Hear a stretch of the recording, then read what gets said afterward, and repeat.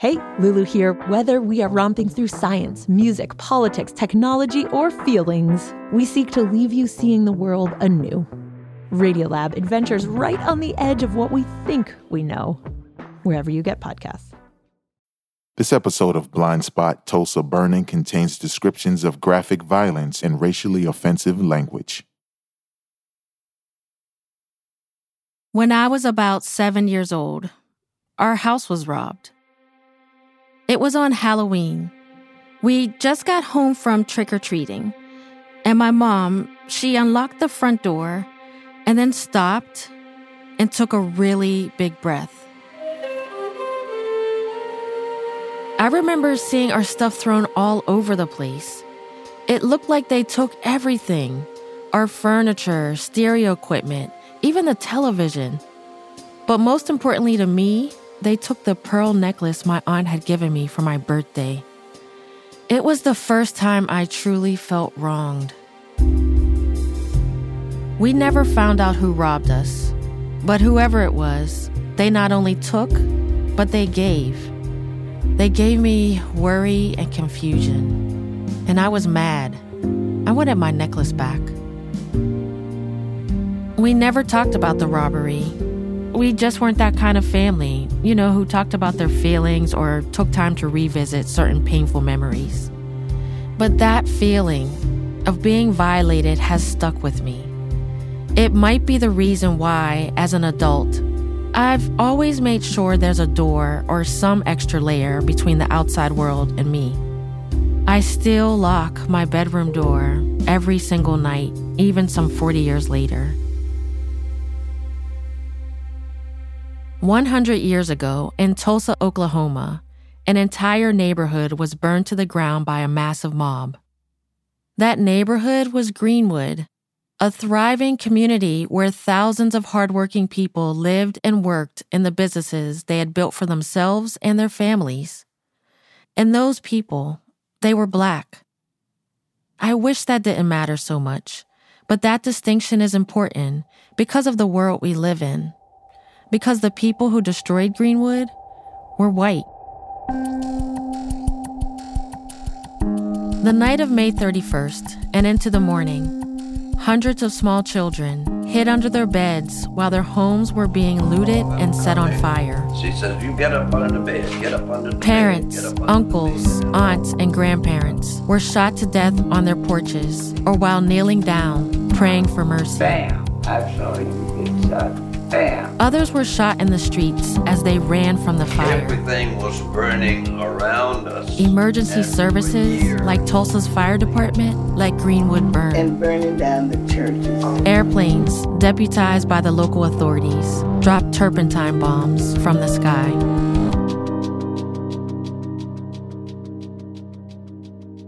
And when it was all over, hundreds of Greenwood residents were dead. And 60 people were indicted, all of them Black. Not a single white person was charged with larceny, arson, or murder, or anything else. Even when they proudly displayed the jewelry, furs, and other belongings they took from their neighbors.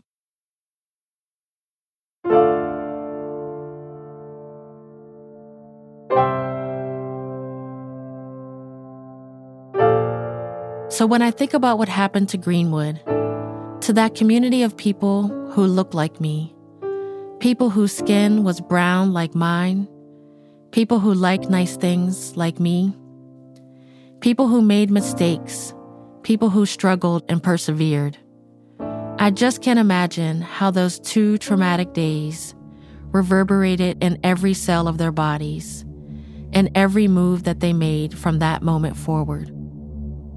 And I think about their children's bodies and how generation upon generation absorbs an event like this, and how its memory mutates from one descendant to the next.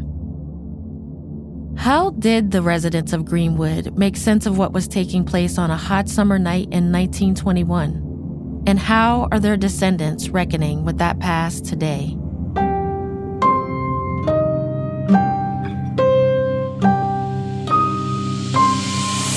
From the History Channel and WNYC studios, this is Blind Spot, Tulsa Burning. My name is Kalalea. On this show, we'll look back at the blind spots in our collective memory and the histories we might not know but need to. This season, the Tulsa Race Massacre. 6 episodes that explore what led up to it and how we're still feeling the impact of the violence today. We'll be going back to one of the most lively and prosperous all-Black towns in American history. Wealth and economic independence, born out of the necessity of Jim Crow segregation. We'll revisit the founding of Oklahoma, the discovery of oil, and the creation of wealth beyond belief. Basically, the Saudi Arabia of the world in those years. And we'll find out, what were the forces that allowed Greenwood to flourish? And why did the people outside its borders want them gone forever? In its essence, it's about moving people off of land for the sake of redevelopment. We'll also hear from the survivors and their descendants, people whose lives were transformed by the attack. 100 years later, they're still bearing the cost. When she shot my brother, it's almost like she killed me too. The massacre has affected us all, whether we know it or not, because the people and policies that threaten Greenwood continue to threaten communities all over the country. Over the next 6 episodes, I'd love for you to ask yourself, what would it take for history to stop repeating itself?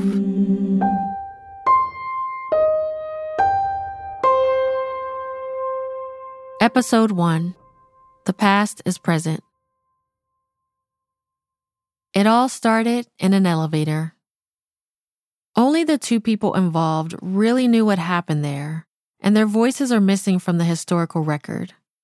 So much of this story has been strategically erased, cut out of newspaper archives, and kept out of school curricula. But for 100 years, the story has gone something like this. On May 30th, 1921, in an office building called the Drexel, in what was then Jim Crow, Oklahoma, a 19-year-old African-American shoeshiner named Dick Rowland allegedly touched the elevator operator, Sarah Page, who was white. Whether he assaulted her, tripped and fell, or they were in a romantic relationship, that no longer mattered. The morning after the incident, Rowland was picked up by police and accused of assault. He was then arrested and locked up in the courthouse jail. Within a couple of hours, a large group of armed white men, along with some women and children, showed up to the courthouse threatening to lynch Rowland, something that was happening to so many Black people at the time. Shortly after, a smaller group of Black men, also armed, arrived to defend him.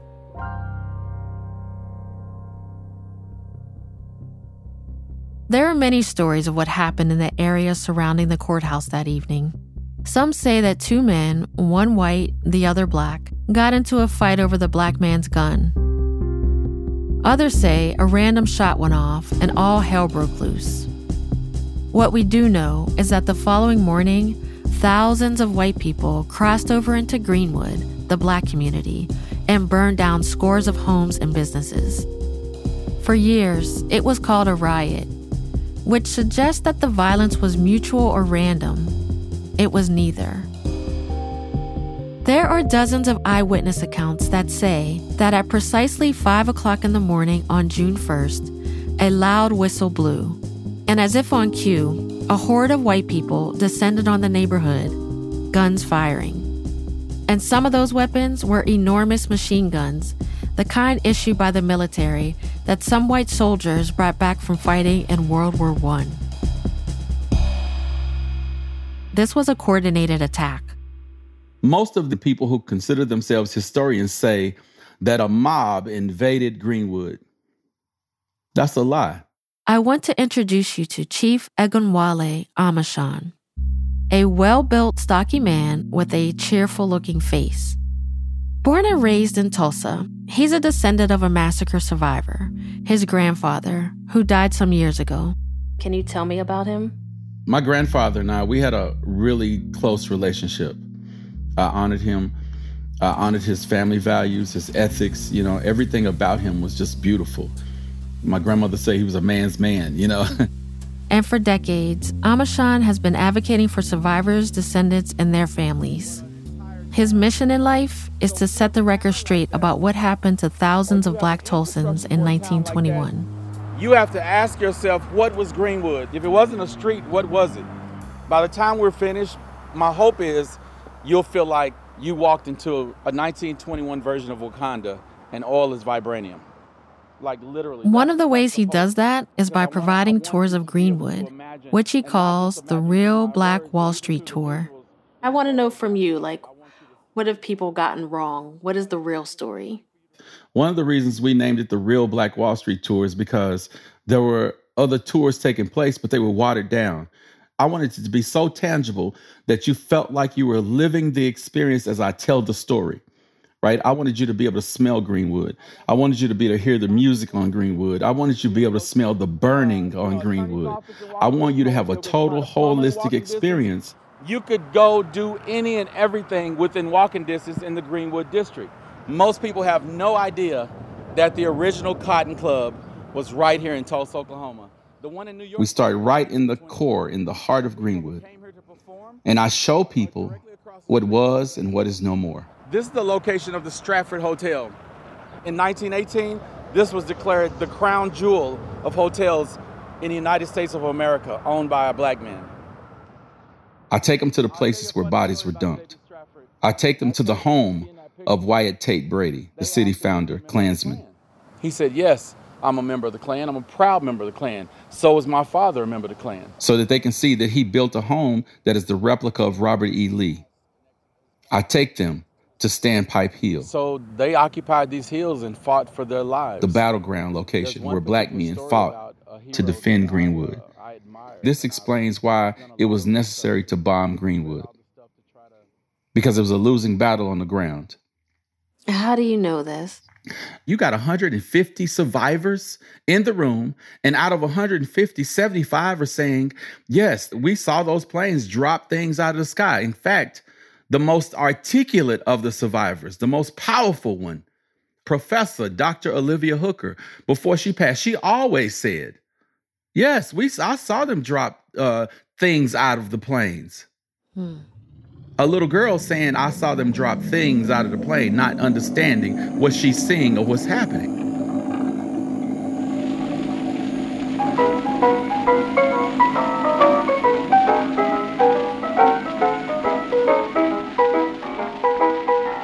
In the early 1900s, Greenwood was referred to as a Black Mecca, a promised land for those with darker skin tone.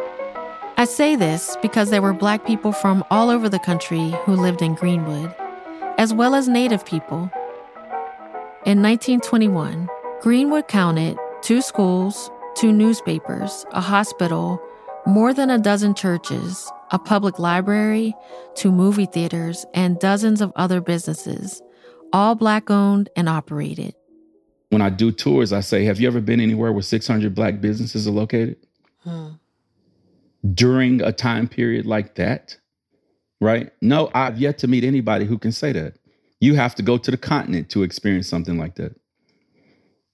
I take them to different places throughout the Greenwood district and even around the entire district so that they can see how much was actually burned, because we can't imagine 10,000 Black people in one place. The population of Greenwood in 1921, just before the massacre, was somewhere between 10 and 12,000 people, all living within about 40 square blocks. That reminds me of Harlem during its heyday. But the difference in Greenwood was that Black people owned a substantial amount of land. Not sure you can say the same for the residents of Harlem back then. Chief says that Greenwood was a city within a city. The city of Tulsa called it, the white citizens of Tulsa called Greenwood Niggertown or Little Africa, right? If you comparing a community to a continent, it's not a community, right? And that's really what they represented, because they were like a little nation. I'm pretty sure that Tulsans were not complimenting Greenwood on its size or presence. Calling anything African back then was a denigrating remark. But I love that Chief took that as a compliment. Greenwood streets were lined with sycamore, oak, and cottonwood trees. Many of its residents lived in boarding houses, but others lived in more elaborate homes. We're talking about 2-story homes. You had homes that were carports.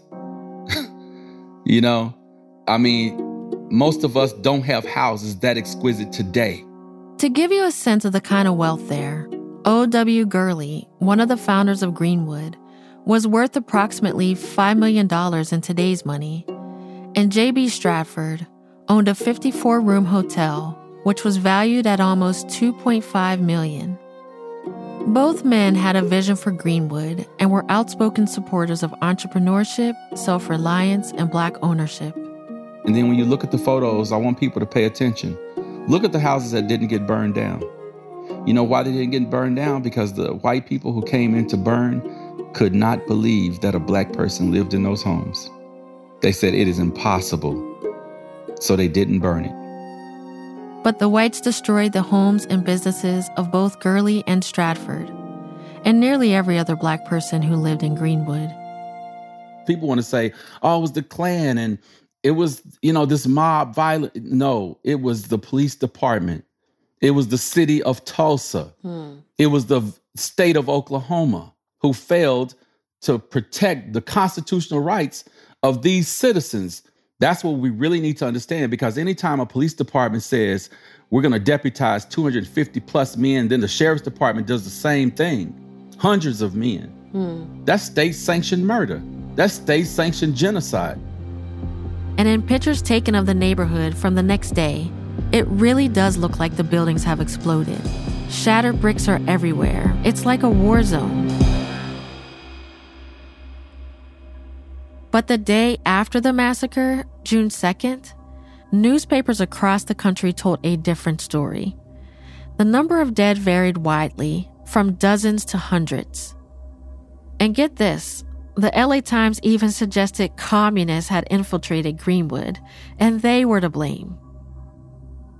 The governor of Oklahoma called for an investigation, which ultimately pointed the finger at 2 different groups: militant, outspoken Blacks who didn't know their place, and corrupt law enforcement. Today, we'd call them bad apples. Basically, the thousands of other white Tulsans who perpetrated the attack were within their right to burn and destroy Little Africa. What impact has it had on you and the community? What can you see? Well, what we see is the reflection of 1921. And I don't mean figuratively, I mean literally. Tulsa is as segregated today as it was 100 years ago. The white and Black communities are divided by 2 major pieces of infrastructure. 1, the Frisco Railroad tracks, and 2, I-44, an interstate highway which was built straight through Greenwood in the late 50s. And where are things now? If you come to North Tulsa, it looks as if the burning had just happened because there's nothing left. If you come there today, it will look as empty as it did the day they burned it. North Tulsa is predominantly Black, and South Tulsa, a short drive away, is predominantly white. In White Tulsa, you'll find large multi-story homes, manicured lawns, and high-end shopping malls. But just as Chief Amishan mentioned, in North Tulsa, Black Tulsa, it's as if someone hit the pause button. While some areas have been rebuilt, there are also vast empty stretches that extend for miles. Plywood tagged with graffiti covers the windows and doors of homes, shopping plazas, and other commercial spaces. And you can still see the damage the burning had on the land. So it is a reminder of the damage that Greenwood, it's like Greenwood is still burning. There are also blocks and blocks where nothing has been rebuilt since the 1920s. Staircases leading to homes that don't exist anymore. Steps that lead to nowhere. Those stairs are a constant reminder of the harm inflicted not by some storm or distant enemy, but by Greenwood's neighbors, employers, and city officials. And then you deal with it on a psychological level, right? myself and other descendants that I personally know, we've examined how a lot of this has been internalized. Because when you're abused and you keep it a secret, what happens, right? You turn in on yourself or each other.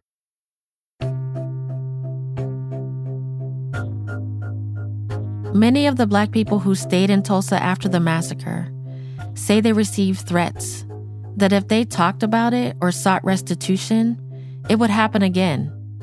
And keeping this tragedy a secret meant that their loved ones were protected. You can't be afraid of something if you don't know it's possible. And for white people, many were ashamed or scared to expose their more violent neighbors, or even that they would be held accountable for the actions of their parents or grandparents. The result? Generations of Tulsans didn't know about the massacre at all. To be quite honest, Black Wall Street, that's not something I really knew about growing up in Tulsa.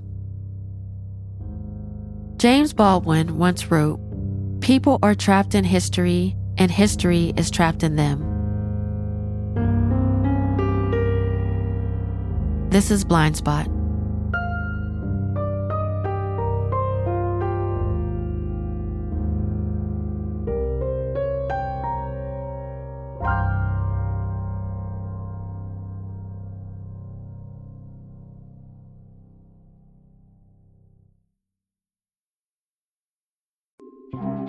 A young correctional officer. He said it was the most dangerous prison in California. Forced to make a choice.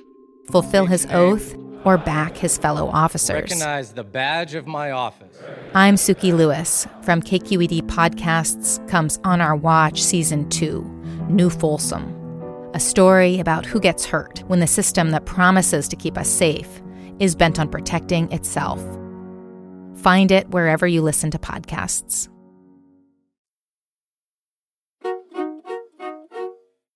This is Blind Spot, Tulsa Burning. I'm Kalalea. For me, life was good. Didn't know anything about racism. Didn't really realize that there was a racial divide. I just remember growing up having a good life. Meet Dr. Tiffany Crutcher. Tiffany is a physical therapist who has the most beautiful smile. She was born and raised in Tulsa. You can't come to Tulsa without going to a barbecue joint and eating a barbecue bologna sandwich. You can't come to Tulsa without having Coney Island.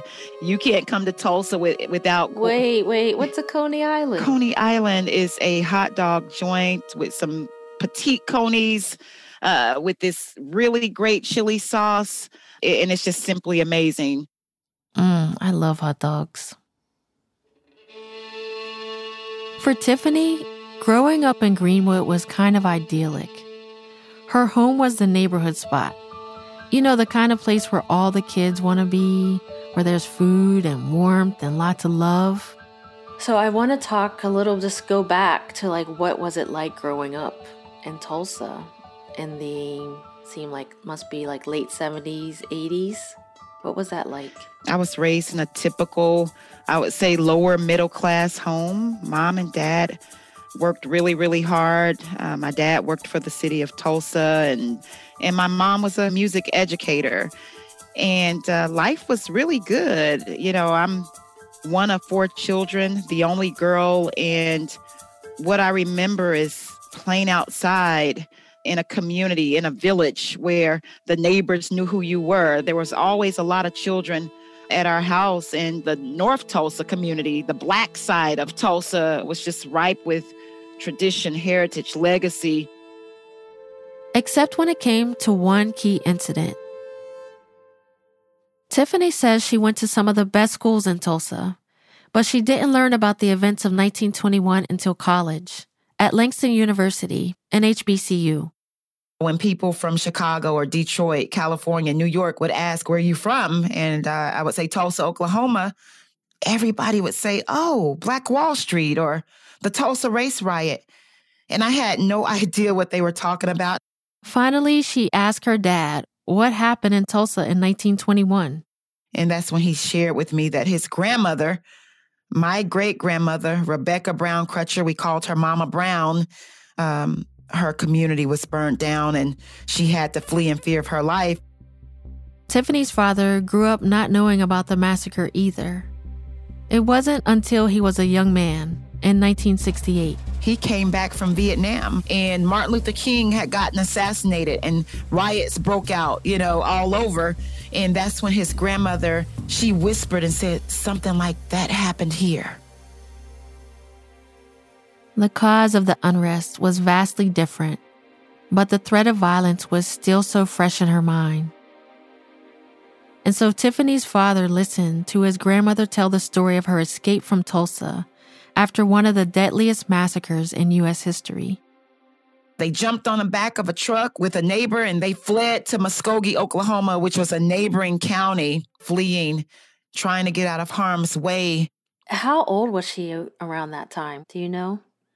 Like a teenager, maybe around 19 or 20. Yeah, she was, so she definitely could have been able to tell the stories, but my grandmother never shared because she was forced into silence. Were there people sending death threats or describe? Yes. What do you mean? She shared with my dad that they told us we better not ever say anything. If you do, you're going to be lynched next. You'll die next. And that's what I've heard from a lot of family members, a lot of descendants, that same story. And a lot of them just didn't want to talk about it. They blocked it out of their mind. They deal with a lot of internalized grief. Tiffany never got the chance to learn about her great-grandmother's experience because she died when Tiffany was in junior high school. What was my great-grandmother thinking as the violence was taking place? What was it like seeing your entire community destroyed in the era of Jim Crow and Klansmen and with airplanes dropping bombs and police officers allowing deputized Klansmen to shoot at innocent Black men with their hands up? And it's just, man, I wish I would have asked her more questions. Thank God she survived, or I wouldn't be here today.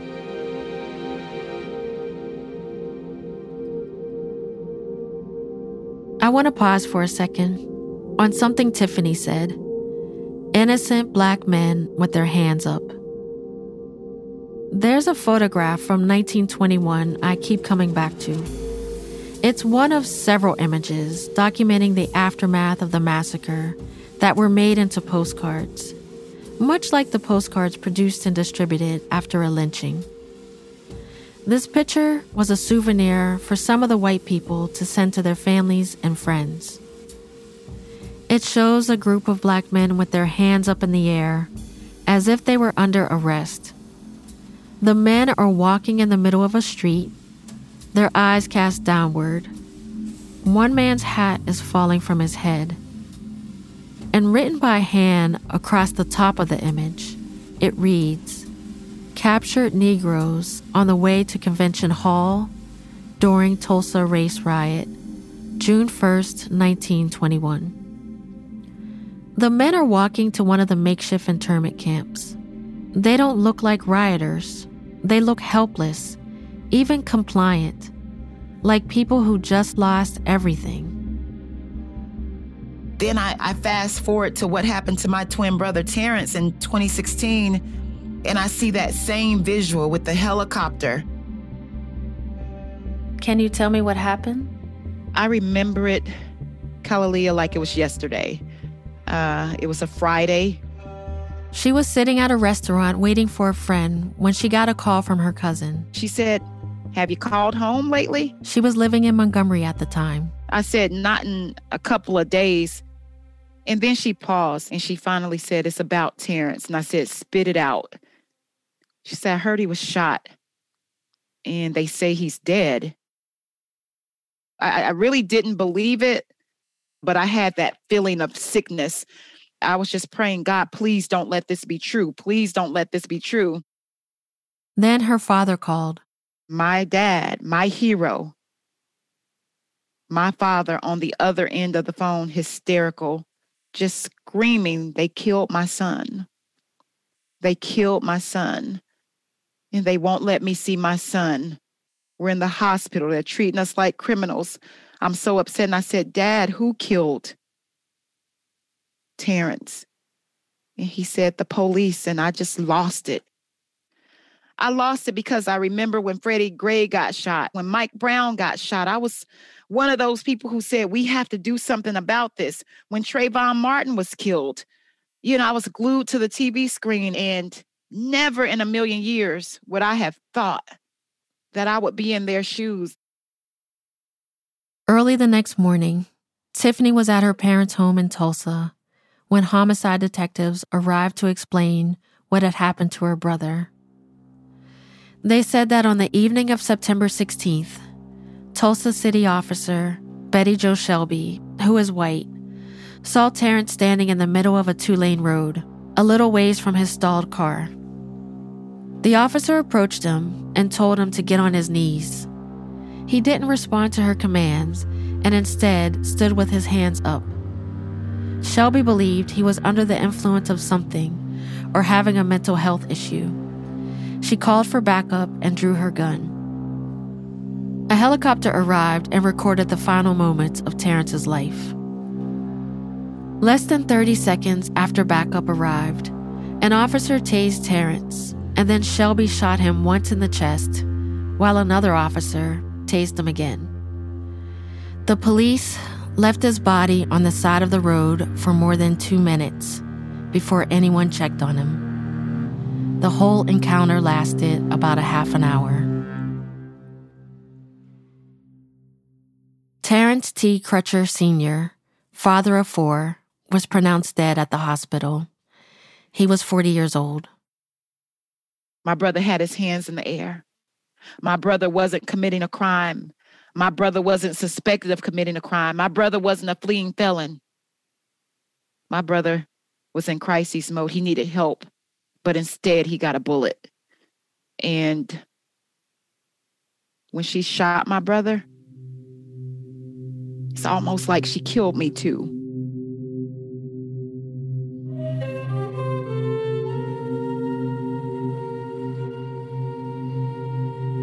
In recent years, the Tulsa Police Department has been under investigation for corruption and misconduct. But a jury acquitted Officer Betty Shelby of first-degree manslaughter. She resigned and ultimately found a job as a deputy sheriff in another county. And the Crutcher estate? They filed 2 lawsuits against the city of Tulsa for Terrence's wrongful death. One was dismissed, and the other is still pending. Tiffany left her physical therapy practice to be a full-time activist. There's a historical context to this, to police brutality. This has been happening since we've been brought over here from Africa, doing the slave trade. And so this era of police brutality is just a continuation of racial terror violence that Blacks in America, that we've been experiencing in this country for centuries. The laws that are written give police officers the authority to commit legal murder. As a woman who stands on the shoulders of our ancestors of the community of Greenwood and Black Wall Street, I refuse to stand by and allow lies to be told. For the descendants of the massacre of Greenwood, there has been no justice, no restitution. The people who were responsible have never been held accountable.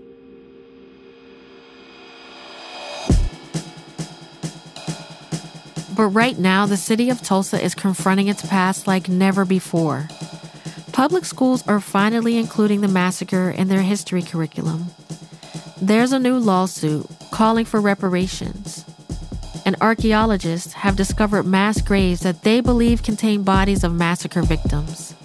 And what they find could answer the questions that have haunted the city for a century.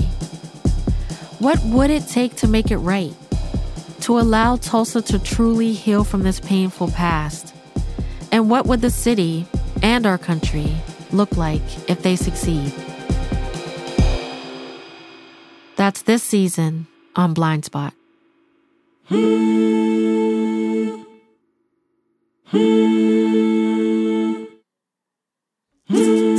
Blind Spot, Tulsa Burning is a co-production of the History Channel and WNYC Studios in collaboration with KOSU and Focus Black Oklahoma.